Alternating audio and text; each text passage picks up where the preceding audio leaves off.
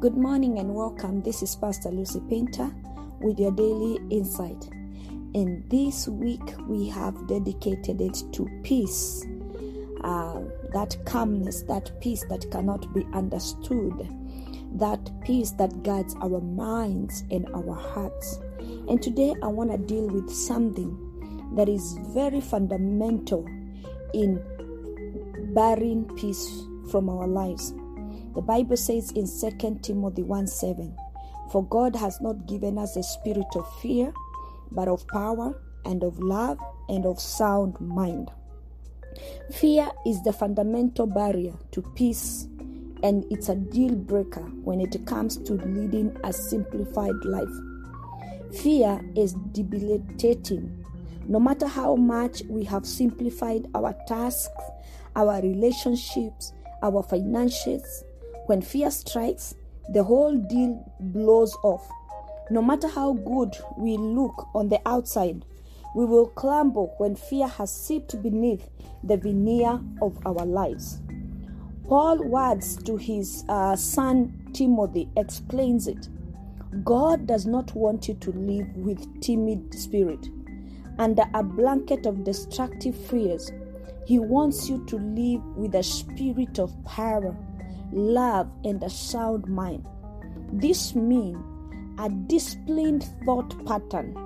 He wants to help us conquer that debilitating, paralyzing, and joy-wrecking worries that hold us back. God's preferred state for us is that we live free from fear, experiencing shalom, peace.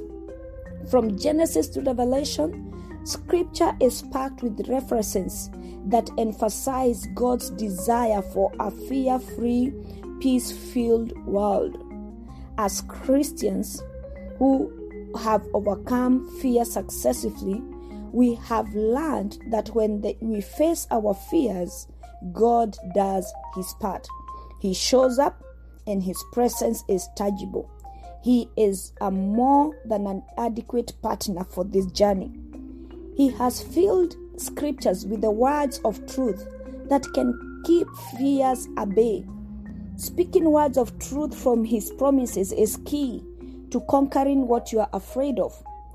The art of speaking truthfully words of Scripture is a skill that can be strengthened with practice. Over time, it will become second nature, and it will be a powerful weapon in your arsenal against fear. So, don't allow fear to seep through and hinder you from experiencing shalom. Shalom, the peace of God. Shalom, the peace of God. As we have quoted today in 1 Timothy, you can quote it over and over when you're feeling overwhelmed, when you feel like you're not in control, when you're feeling down. You can quote it and say, God has not given us a spirit of fear, but of power and of love and of sound mind. And when we cast away fears, we have the peace of God. We have the peace of God. This is Pastor Lucy Painter with your daily insight. And this week we are talking about the peace of God. So today we declare that we can come from the state of being anxious to being peaceful by conquering all our fears. May you conquer all your fears today in Jesus' name. Amen. A quick reminder, this Sunday from 3 p.m. and 10 p.m. Kenyan time, we will be launching the Perfected Praise Per View book virtually. I welcome you to join us. I will be sharing the number, the meeting ID number, because it's going to be through Zoom. I really need your presence as we dedicate this book to the Lord. Welcome. God bless you. This is Pastor Lucy Painter with your daily insights.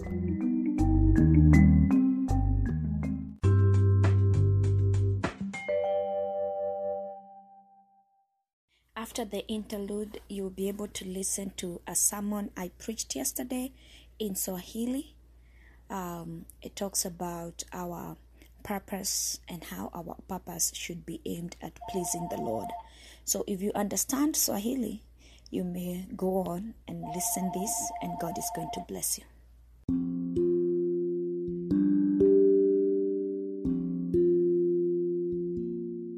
Leo nataka kunena neno katika kitabu cha Wafilipi 1.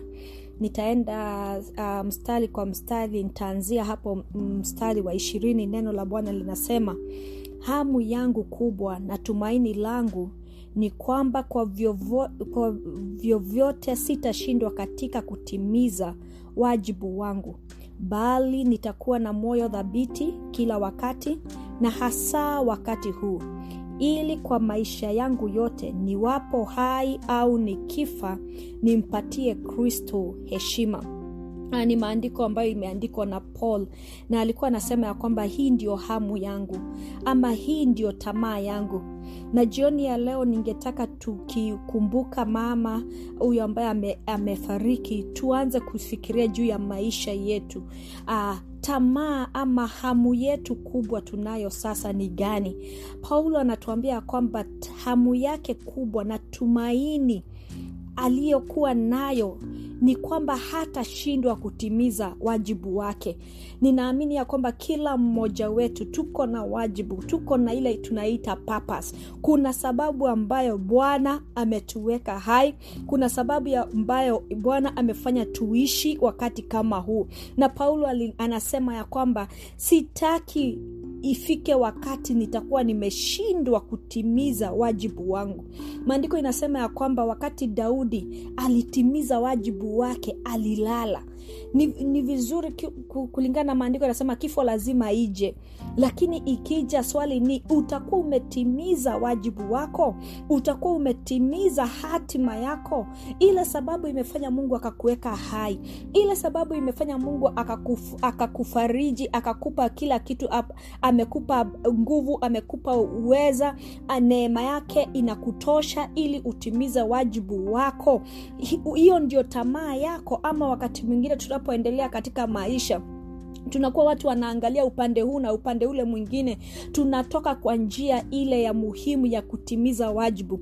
Paulo anasema ya kwamba ninatamani nitakuwa na moyo thabiti. Moyo thabiti ni kumaanisha moyo ambao hauna wasiwasi, moyo ambao hauyumbayumbi, moyo ambao utasimama imara. Na anasema wakati sana wakati huu, ili kwa maisha yangu yote, sio tu hiyo siku alikuwa anaandika barua, ama sio tu kwa leo tunasoma haya maandiko, lakini wakati wote, maisha yake yote. Alafu anasema ya kwamba niwapo hai au nikifa, hii kutimiza wajibu wake haikuwa tu ni jambo anazingatia wakati ako hai, anasema hata baada nikifa, kwa sababu ni maandiko inatujulisha vizuri ya kwamba tukifa matendo yetu yatatufuata. Yale mambo tunayoyafanya leo, bidii ambayo tunatia leo, wajibu ambao tunang'ang'ana kuhitimu ama kukamilisha, hayo mambo yote tunayoyafanya baada ya kifo yatatufuata. So Paulo anasema niwapo hai au nikifa, nimpatie Kristo heshima. Nasema katika haya mambo yote, katika hii wajibu ninayozingatia, kuna kitu moja ninataka iwe ni matokeo. Matokeo yote nataka iwe Kristo ameheshimika, Kristo amepewa heshima katika mienendo yangu, katika kunena kwangu, katika ile kazi ninafanya, nikiwa hai au nikiwa nimekufa, yote ninataka nimpatie Kristo heshima. Na usiku wa leo tunapokumbuka mama ambaye ametuacha, ni vizuri tuangalie maisha yetu na tujiulize ya kwamba ile bidii tunatia, yale mambo tunazingatia tukiwa hai na hata tukifa, itakuwa ni mambo itatuaibisha? Itakuwa ni mambo itapatia Yesu utukufu? Itakuwa ni mambo ambayo itaheshimisha Yesu? Hiyo ndio ile kitu ilikuwa inasukuma Paul. Na jioni ya leo wacha hiyo ndio iwe ndio msukumo wetu. Alafu anaendelea kusema, kwangu kuishi ni Kristo Na huwa tunaimba hii wimbo ile imeimbwa na imeandikwa Paulo andikire kanitha wa Filipi. Anasema kwangu kuishi ni Kristo. Nikiamka asubuhi, nikipumua hewa, nikisikia niko mzima, nikienenda katika kazi zangu ama shughuli zangu, kwangu kuishi ni Kristo. Kila kitu kutoka mwanzo hadi mwisho inazingatia Kristo. Anasema kwangu kuishi ni Kristo na kufa ni faida zaidi. Sijui kama sisi tunaweza kuwa na ujasiri kama huu wa kusema kwangu kuishi ni Kristo na kufa ni faida zaidi. Wakati kama huu kuna huu ugonjwa na tumeona wengi wakituacha. Wengi wetu wameingiwa na uoga wa kuogopa kifo. Lakini Paulo anasema amefika mahali pa kusema nikikufa ni faida zaidi. Wangapi wanaweza kuwa wamefikisha imani mahali pale ya kwamba hata ukifa haujabakisha lolote, wajibu wako umetimiza. Unajua ya kwamba hata katika kifo Yesu ataheshimika. Anasema kwangu kuishi ni Kristo na kufa ni faida zaidi. Alafu anauliza swali sema, lakini kama kwa kuishi nitaweza kufanya kazi yenye faida zaidi, basi sijui nichague lipi. Kila mmoja wetu anayo siku ambaye itafika tuomboleze kama vile tunaomboleza mama. Na Paulo anasema lakini kama kwa kuishi nitaweza kufanya kazi yenye faida zaidi, basi sijui nichague lipi. Katika kuishi kwetu kila siku ni vizuri tukumbuke ya kwamba tumepewa nafasi ya kuleta manufaa kwa ufalme wa Bwana. Tumepewa nafasi ya kufaidi mwili wa Kristo. Tumepewa nafasi ya kufaidi wenzetu, ndugu zetu, kwa kuhakikisha kwamba wameelewa na wamekutana na upendo wa Mungu. Paulo anasema ya kwamba kwa kulingana, akiweka kwa kipimo, kufa ni faida zaidi, kuishi ni Kristo. Akiweka hayo mambo yote mawili kwa kipimo, anasema kama kuishi kwangu ni kufanya kazi yenye faida, basi sijui nichague lipi. Jioni ya leo ni wajibu wetu na nataka kuhimiza kila mmoja wetu, let every day of your life count. Let every breath of your life count. Let it be kuishi kwako ni faida zaidi. Let it be ile kazi unafanya wakati uko hai ni kazi inaheshimisha Kristo, ni kazi inaleta faida, ni kazi inaleta mavuno katika ufalme wa Bwana. Anasema mstari wa 22, anasema lakini kama kwa kuishi nitaweza kufanya kazi yenye faida zaidi, basi sijui nichague lipi. Paulo anasema sina shida na lolote, sina shida na kufa, sina shida na kuishi. Nikiishi naendelea kufanya kazi, nikifa ni faida. Hakuna kitu inamfanya aogope. Na ni vizuri tufike mahali pale ya kwamba hatuogopi kifo. Hatuogopi kifo, maana Yesu alishinda hata kifo. Tufike mahali pale tunajua kwamba wakati wetu ukifika ni kupumzika ile kazi ambayo tumekuwa tukifanya. Na wakati wa kifo ukifika, hautakuwa katika ile hali ya kusema ningelitaka kupewa muda zaidi kwa sababu sikufanya lile, sikufanya hili. Ni vizuri tutumie kila wakati tulio nao, wajibu wetu ukiwa ni kuheshimisha Kristo, kama vile Paulo anasema nakabiliwa na haya mawili yaliyo sawa. Sema kuishi na kufa yote yako sawa. Nikiweka kwa kipimo yote, mizani yote inaonyesha ya kwamba haya mambo yote mawili yako sawa.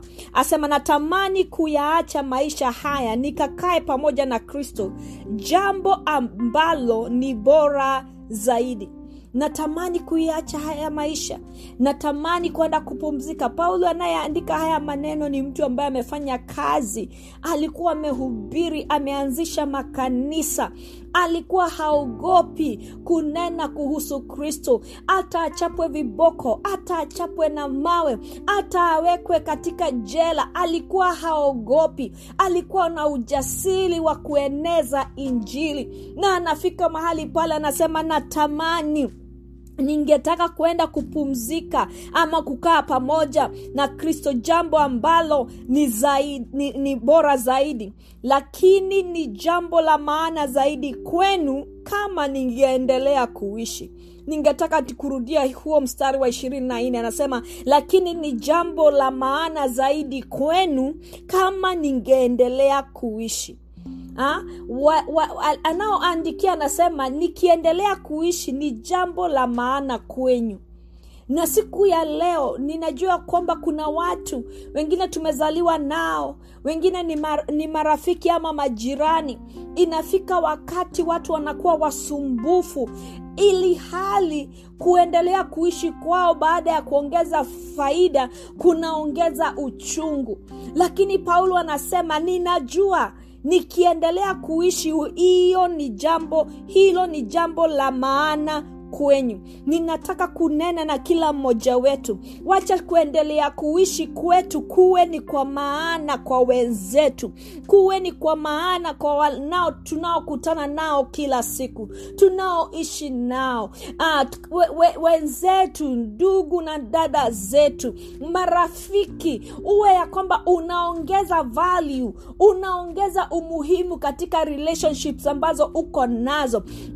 Inafika mahali unasikia kwamba hata kama unaweza kuwa umeugua ugonjwa wa kifo, kama vile maandiko inasema ya kwamba Elisha aliugua ugonjwa wa kifo na huo ugonjwa ndio ulimuua. Hata ukiwa umeugua ugonjwa, kuna watu watalia, wanasema hapana, huyo acha aendelee kuishi. Kuendelea kwake kuishi ni kwa maana kwetu.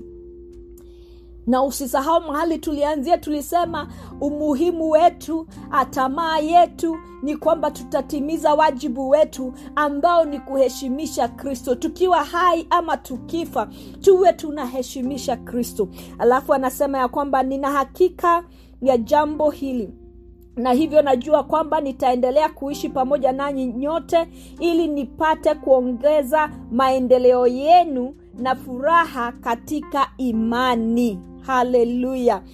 Ninaomba siku ya leo ya kwamba kila mtu aliye hai ambao tutaendelea kuishi, hata tukikumbuka mama ambaye ameondoka, tutaendelea kushikilia ile legacy ameacha, na iwe ni kama hivi Paulo anasema ya kwamba nikiendelea kuishi nanyi nipate kuongeza maendeleo yenu, ya kwamba mahali pote tutaleta maendeleo na furaha katika imani.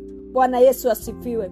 Tusio kwamba ni sisi tunafanya wengine walie na kunugunika na kuhuzunika kwa sababu tuko hai na tunapoteza wakati, lakini kuishi kwetu kuwe tunaongeza maendeleo na furaha katika imani. Anasema basi nitakapokuwa nanyi tena, mtakuwa na sababu ya kuona fahari juu yangu katika kuungana na Kristo. Na nataka kumalizia na mstari wa 28 ambao unasema, nimeruka kidogo hapo, nimalizie na mstari wa 28 unasema, msiwaogope maadui zenyu, bali muwe hodari daima, na hiyo itawadhibitishia kwamba wao watashindwa nanyi mtashinda, kwani Mungu mwenyewe ndiye anayewapeeni ushindi. Katika ile hatima, ile wajibu ambao tuko nayo ya kuhakikisha kwamba tumeheshimisha Kristo, tukiwa hai ama tukiondoka, Yesu Kristo atapewa heshima kwa sababu ya maisha tunayoishi. Paulo anawaambia msiogope maadui zenyu. Uoga umezuilia wengi kutimiza hatima yao, wajibu wao. Wacha tuondoe uoga kabisa, tukabiliane na kila jambo linalotukumba na ujasiri. Anasema ya kwamba muwe hodari daima, na hii ndio ombi langu jioni ya leo kwa kila mtu ambaye ananisikiza, ya kwamba tutakuwa hodari daima. na tutaendelea kuwa tuna ule uhakika, tumedhibitishiwa kwamba wao maadui ndio watashindwa. Ibilisi tayari ameshindwa, na wale zile mapepo ambao wanafanya kazi pamoja zote zimeshindwa. Na neno la Bwana linasema tutashinda, kwani Mungu ndiye anayepeana ushindi. Jioni ya leo ni vizuri kama ulikuwa umeacha kuwa na ile hamu kubwa ya kutimiza wajibu wako, wajibu ambao unaheshimisha Kristo. Kama kuna mambo ulikumbana nayo yakakuweka uoga, ukakosa ule ujasiri na ule uhodari wa kupigana vita na kusukuma na kuendelea kuishi ili kuendelea kuongeza maendeleo na furaha katika imani, jioni ya leo pata nguvu, pata ujasiri, ujue ya kwamba wewe uko zaidi ya mshindi. Ushindi tumehakikishiwa na tutatimiza ule wajibu ambao Bwana ameweka juu ya kila mmoja wetu, katika jina la Yesu Kristo, na Bwana awabariki.